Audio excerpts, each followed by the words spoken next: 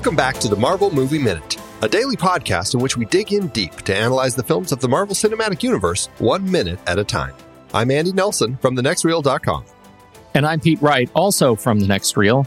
We're at the beginning of the Marvel Cinematic Universe ride, looking at Jon Favreau's 2008 film, Iron Man. And back with us today, we have Niall McGowan from the Bat Minute. Welcome back, Niall. Oh, thanks for having me back, guys. I'm actually very excited to be here for this minute in particular because I love a good villain death.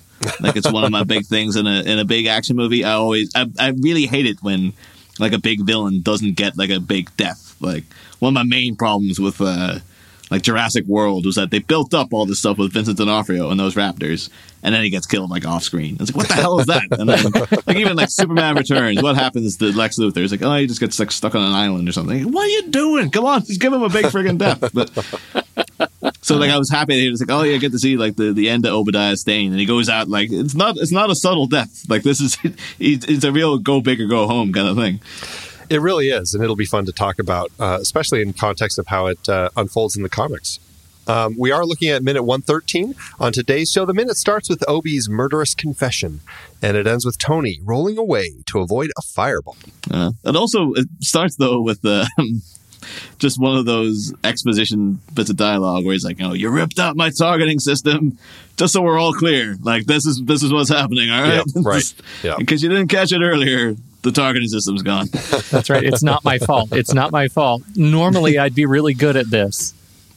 It does a great job of just kind of delaying this whole climax and just building as he's working to get closer and closer to hitting Tony. You get the nice moments between Pepper and Tony as he's just like, just hit it. She's like, you told me not to, and which it makes me laugh. I'm like, she's still being such a good employee. It's like, but you know.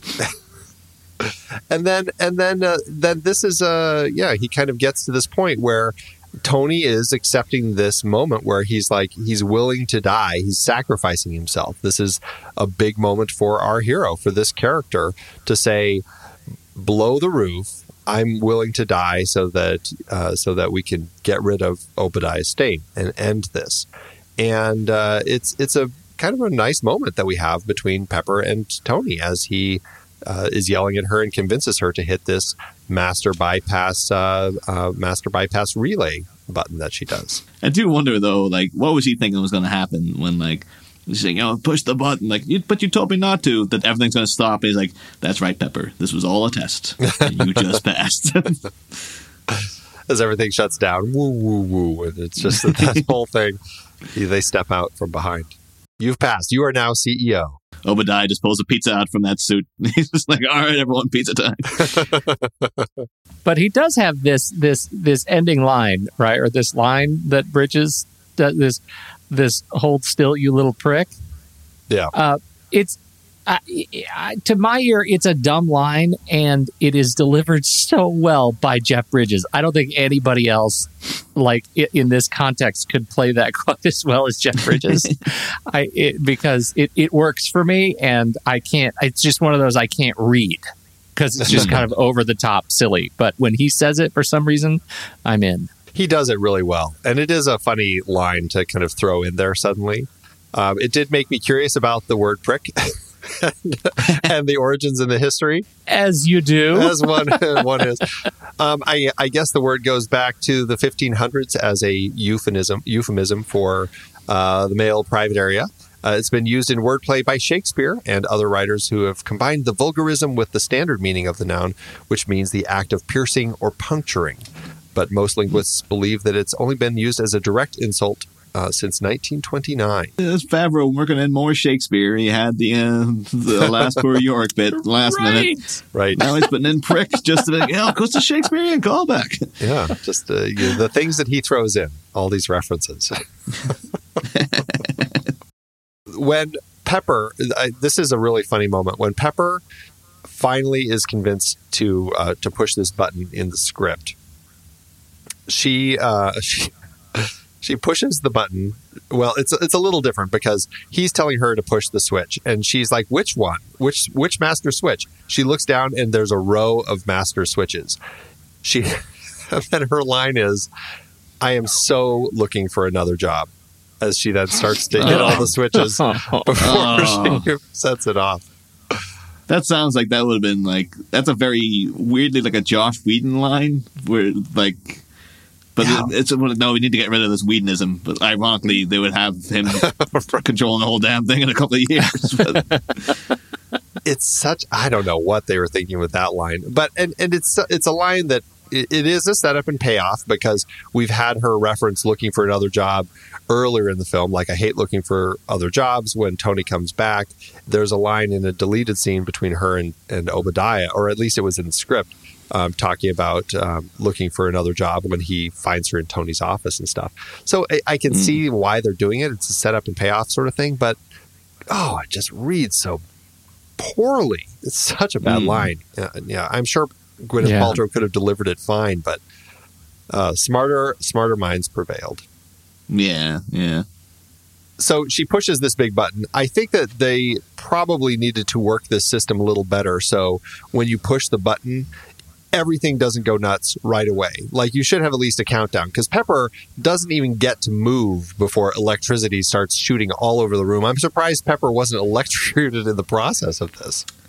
Well, not to get into it, because it'll be in the next few minutes, but like Pepper Potts should definitely be dead at the end of this. Like, yes. Like, the next couple of seconds is like, oh no, she wouldn't survive that. There's not a chance in hell. And it's all because she spent too much time in the parking lot. Really, like had she just got in the car and left with the gate guard, she'd be fine. Oh, yeah. So Pepper hits the button. Somehow she dodges the lightning bolts as she flees the overloaded arc reactor. And which does, I guess you could say, kind of as they described in the script earlier, where it's like a Tesla reaction, where you have all of these sorts of lightning blasts shooting out of it as it overloads. And it goes into blast mode, and it knocks Tony out of the way. And this is the moment where, okay, so Pepper was thinking, I am assuming, based on their conversation, and I'm assuming Tony was thinking that he would legitimately die. Like, this explosion, this blast that the arc reactor hurls up toward him and knocks him out of the way, that would have killed him. And she basically thought, right, that Tony is dead now, that she caused this reaction that blasted the roof and killed Tony. Yeah. Do we think that do you really think that he thought he would be okay? My assumption is, based on their conversation, that he was willing to sacrifice himself if it meant killing Obadiah. I don't think he thought he was going to live. Okay, good. I thought that I misunderstood you. I thought you were saying that somehow he knew that he would be thrown out of the way and that he'd be okay, but she would be racked with guilt thinking that she killed him. Yeah, I think they both thought he was going to die. I do too. Yeah, and I needed that. Like, that's the archetype that needed to be fulfilled here.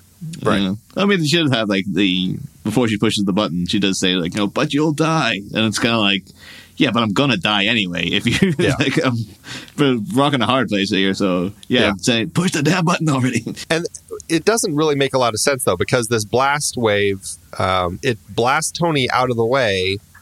But then the kind of these Tesla coil electrical blasts that are kind of curling all over the place, they hit the Ironmonger suit and electrocute Obadiah, is what I'm presuming is happening there. Is he's like fully in the blast and is electrocuted. Is that what you guys assume is happening here? Yeah, that's what I took it to be. I mean, you get that shot right at 33 seconds where you have the blast coming out of the roof right past Obadiah as the Ironmonger's arms are just flailing around and electricity is kind of coiling all around it. So yeah, that's always been my assumption, is he gets fully electrocuted. I just don't know why nothing happens to Tony. That's the thing I can't figure out, because it feels like Tony is actually closer to that hole than Obadiah is. Yeah.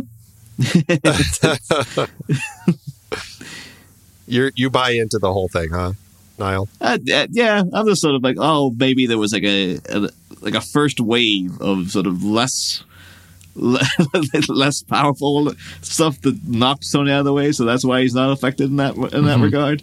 Or maybe it's just a blast force or something is what propels him out of the way, so he's clear of the actual electricity as it's going up.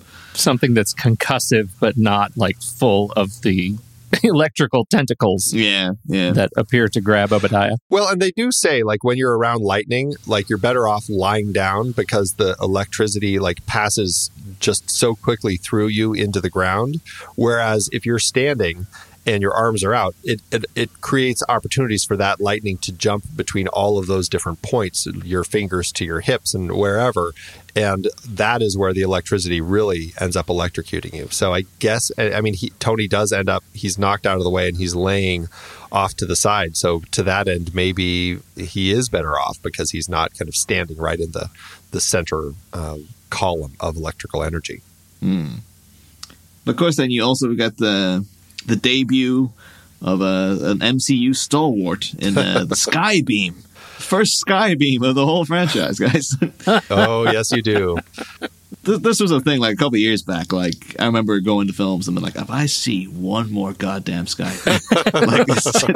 So it was a huge list of it. I remember it was like friggin' Suicide Squad, friggin' Man of Steel had one. I think there was think about that Ghostbusters redo. That had a Skybeam in it at one point. Well, to your point, I was looking up the Pillar of Light TV trope, which is a trope that has been pulled out not just in the Marvel Cinematic Universe, but it has been something that has been shown countless times, not just in films, but in TV shows and animation and comics. And I mean, it's all over the place, this whole beam of light.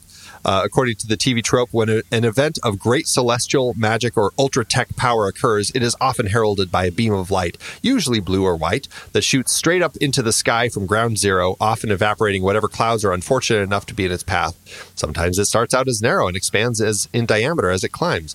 In the case of more disastrous events, the pillar of light is just an extension of the pre-explosion glow, another trope. In other cases, it can be part of a truly cosmic battle aura. The rest of the time, it is relatively benign, if exciting to watch. It should be noted that a pillar of light usually travels upwards. A pillar of light that comes down, more often than not, is a killsat, which tends to be far less benign. See also Sphere of Destruction for the globular variant. I love that they've provided so much detail on this TV Tropes website about how these pillars of light work and why. Yeah. It's very funny. I think there was a stage, though, like 4 or 5 years ago. It was just like every big movie had to have from Teenage Mutant Ninja Turtles 2, the Technodrome arriving, that had a Skybeam. So I found a challenge online where it lists films with the giant sky beams, and they list 55 of them that have happened since the 70s. So I did the little test to see. I have seen 80% of them, which is 44 out of the 55. And it does look like they certainly grew over time, and it looks like they've really peaked in the 2010s, with the big year being 2016, which had 10 films with a giant skybeam. 10 films. Oh my goodness! Just in 2016. What was the first one that you remember? I mean, I'm just seeing on that site that, you know, Superman, the Pillar of Light in 1978. Yeah, that's where they say it started, and that was in with the when he's at the very beginning on Krypton, when they put the prisoners in that glass dimension. It all starts with a giant skybeam. So again, though, I could forgive it here, though, because you could say that, again, is it foreshadowing the Tesseract? Like the skybeam that will be a major player in the Avengers, like the culmination of the Phase 1 and whatnot. So you could, if they had that laid out already, like, or it could be that Joss Whedon went back to it and was like, oh yeah, it'll be like a little. It was all leading up to one big sky beam the whole damn time. Wait till you see what we got in Endgame. Sky beam. You haven't even seen a sky beam. Yes, the whole sky's a beam. Yeah, it's a really interesting trope, and I do like. I was looking at the Marvel films that have had sky beams, and there are. I mean, it's quite a few of them that have had them. Just scrolling through this thing: Avengers, Age of Ultron, Infinity War, Captain America: The First Avenger. Oh yes, because sky beam kills Red Skull, like it killed Obadiah Stane as well. Yeah, exactly. Although he doesn't die technically, I guess, but right. We have them in Thor, the Dark World, Thor Ragnarok. And I guess that's it. And then there's some other Marvel films, like some of the X-Men films have them, and Fantastic Four. So it's a very, very popular trope, and it's funny. Okay, so 2016, I said it was the year that had the most. There were 10 films that had them in 2016. The films were, and see if you remember all of these, Suicide Squad, as you pointed out, Ghostbusters, also as you pointed out, Gods of Egypt apparently had one, Independence Day Resurgence, which I think you brought up a couple days ago, Rogue One, a Star Wars story, has one, Shin Godzilla, which I didn't know had one. Space Cop apparently came out and I had one. Haven't even heard of Space Cop. You know what that one is? Apparently it came out. apparently it exists. High praise. And then we've got Teenage Mutant Ninja Turtles Out of the Shadows, as you mentioned.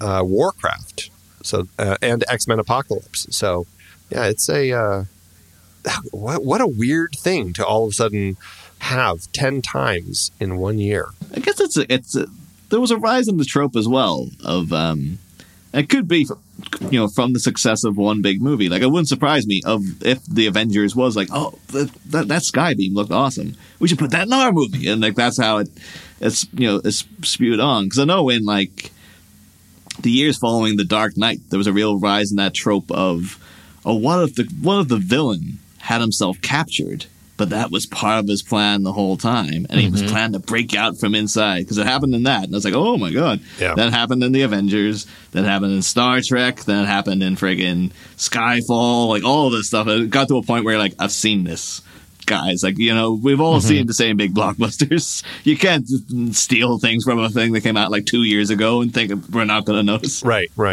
So, yeah, it could just be that the Skybeam was just like, oh, yeah, people really loved it from that one thing. We should put it in our movie. And then everyone was thinking that at the same time. Trying to figure out what the film was that came out right before Iron Man that would have had a Skybeam that would have potentially been kind of a cue for this team to go, oh, we should do that too. The closest that looks like it came out right beforehand, well, Hellboy from 2004, but I don't know.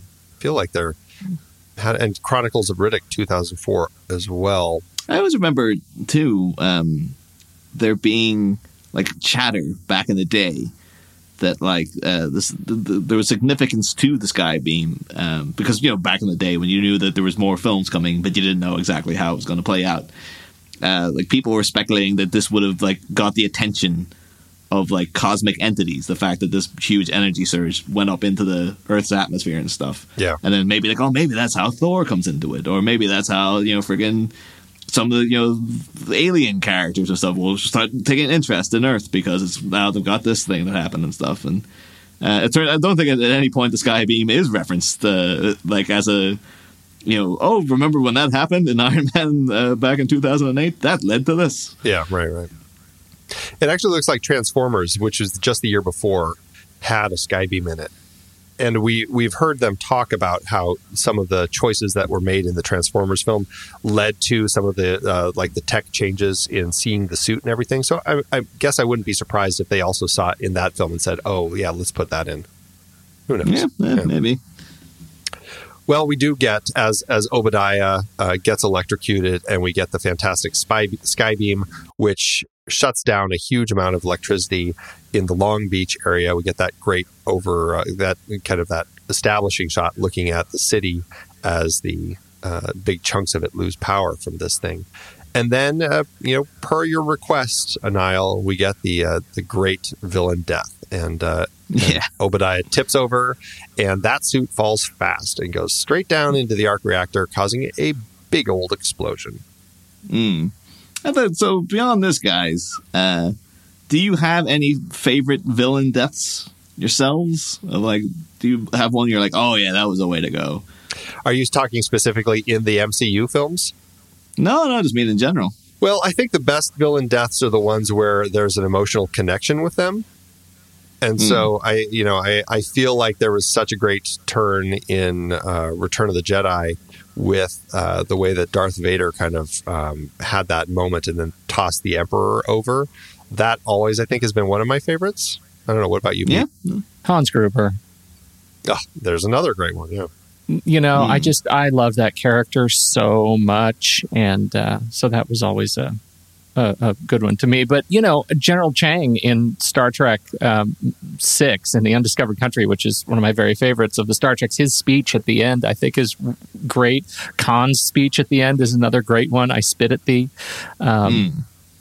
So yeah, I always find a guy who's, I think his real niche is doing great villain deaths is James Cameron. Because you think of the first Terminator, you're terminated, the crushing it. That's a really cool memorable one. It's very, very tense because it's literally this thing crawling towards Sarah Connor and stuff. Right. Yeah. Right. And then Terminator 2 going T-1000 going into the molten steel and stuff that's incredible. That's a real big totally flamboyant villain death. And then I think he's did in terms of just been ridiculously flamboyant over the top. Deaths would have to be True Lies. So Art Malik is attached to a missile that Arnie fires through a building into a helicopter full of other villains. What's his line in that one? What does Arnie say in that one? You're fired? Yeah, you're fired. That was it. Yeah. Yeah. And all the Nazis in Raiders of the Lost Ark. I mean, I'll never forget the first time I saw it, right? When the faces are melting. It was just fantastic. And I just remember being as a kid being like, God, they really deserve this. That's amazing. That's the thing too. Every Christmas, the BBC will show the Indiana Jones movies during the day, and they always cut out all that stuff. They always trim that down, and it's just that's the good stuff. You want to see Nazis get melted. Yeah, all the goopy stuff that shouldn't really be in a kids movie. Right. That's what made Indiana Jones so great to me as a kid. It's not everything else about it was great as well, but it's just the fact that they're throwing in really intense sequences that probably shouldn't be here because they trust you. You're a kid, you'll get over it. Right. Right. So I was guy gets his heart ripped out, and then it just bursts into flames in this guy's hand. Oh, come on. It happens, kid. Get over it. That's life. Yeah. So I do have a thing. I always want to write them in and go, if you're gonna cut it, just don't show it. Just show it past the watershed if you feel that strongly about it. But don't come in and piss in the Picasso here, guys. Exactly. So talking about Obadiah and his death, which is a great one here, I do want to bring up the way that Obadiah Stane dies in the comic. It is a pretty interesting death that we have here because he's having issues with his suit, and so what he ends up doing to kind of combat Tony, and basically it's a villain death that he does to basically take all the power away from Tony.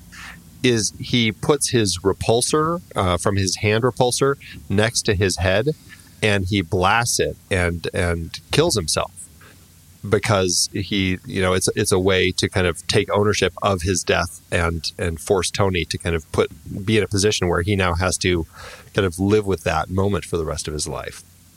It's a really interesting moment in the comic book. And we had Obadiah, who had been kind of a business bad guy, who had taken over Stark Industries and created Stane weaponry or whatever it's called.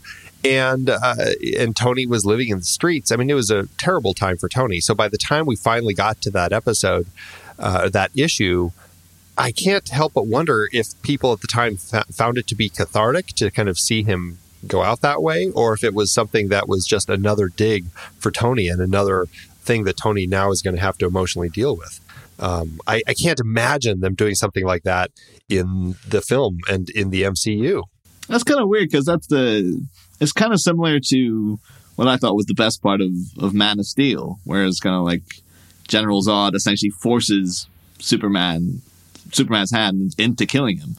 So that will, that's his way of winning. It's you're going to have to kill me, and that's going to be the thing you live with and stuff.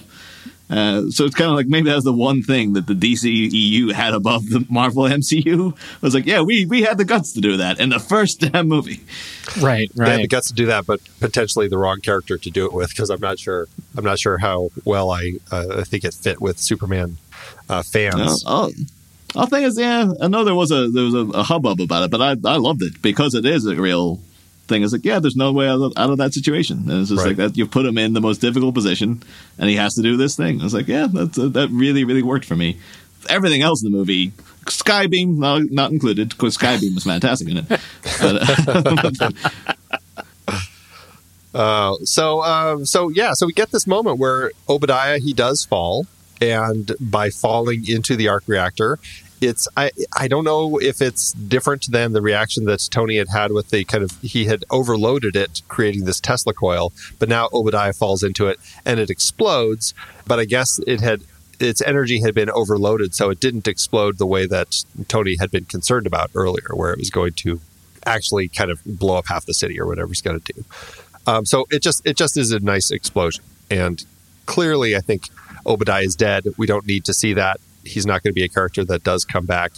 And I think that I don't know, it's this huge explosion. We don't get to see the full explosion, but you do get to see the explosion rip through this is the moment I would have said, break all the glass in the front of the building now. Yes. Yeah. Yes. This is the one.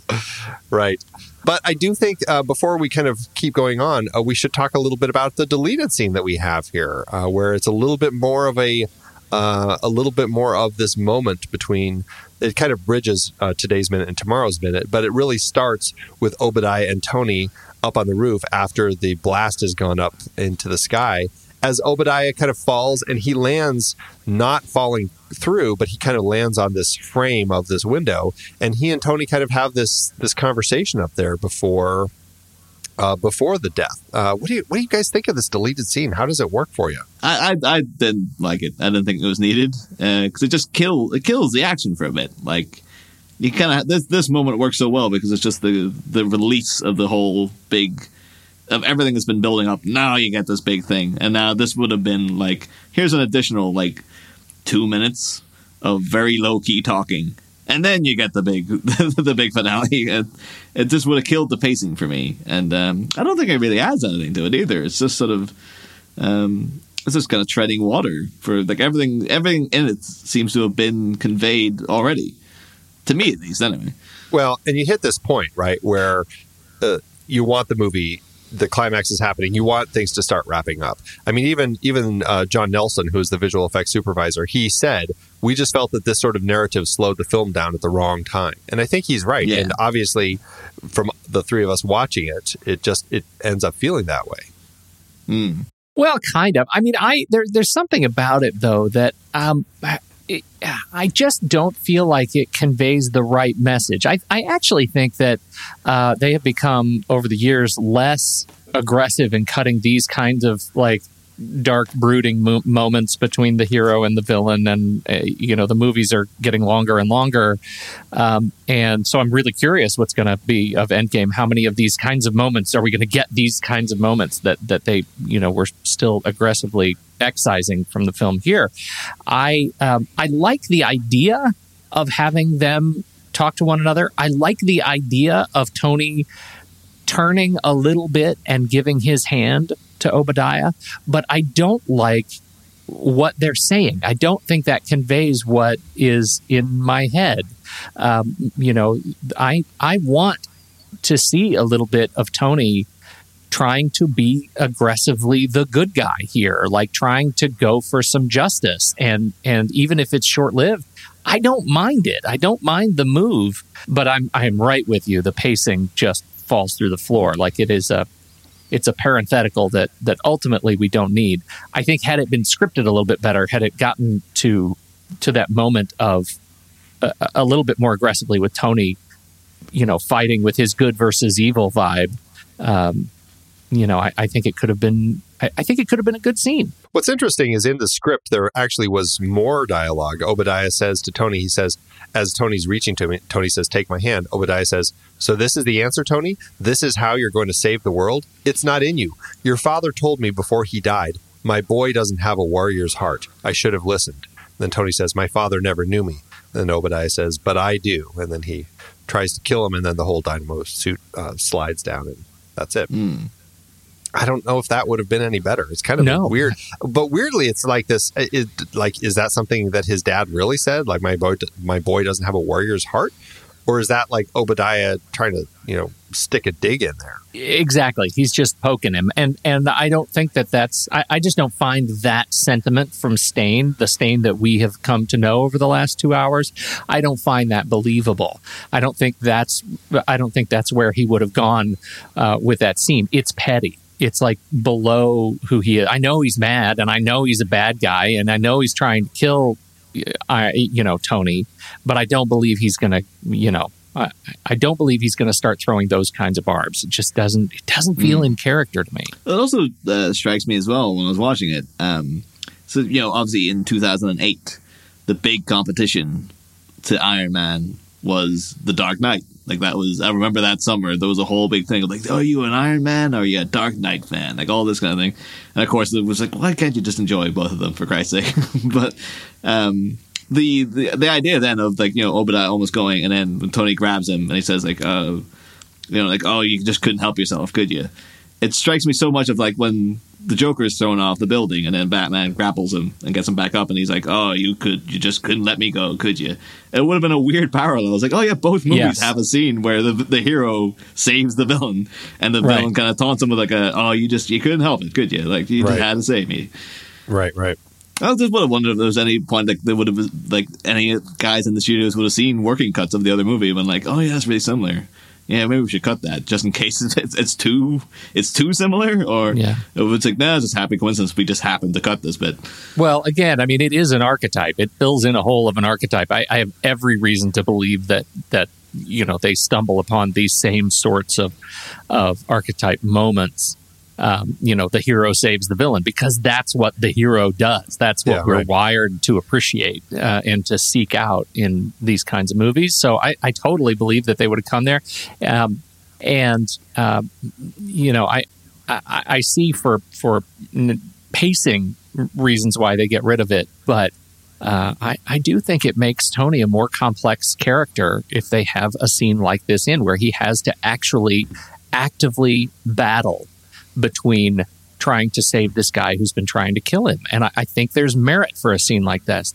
And the way it is in the film, with Stane falling immediately to his death, robs Tony of an experience to be conflicted about conscious choice. It does, except, I definitely agree. I mean, although his conscious choice was blow the roof and basically kill this guy. So I think that he already made his conscious choice. Right. So that's already been made. And I think that I would argue that Stane probably was electrocuted and dead in the version we have before he fell. Like, I don't think he was alive. And plus, I think Tony was, largely unconscious in the corner and didn't have a chance to do anything.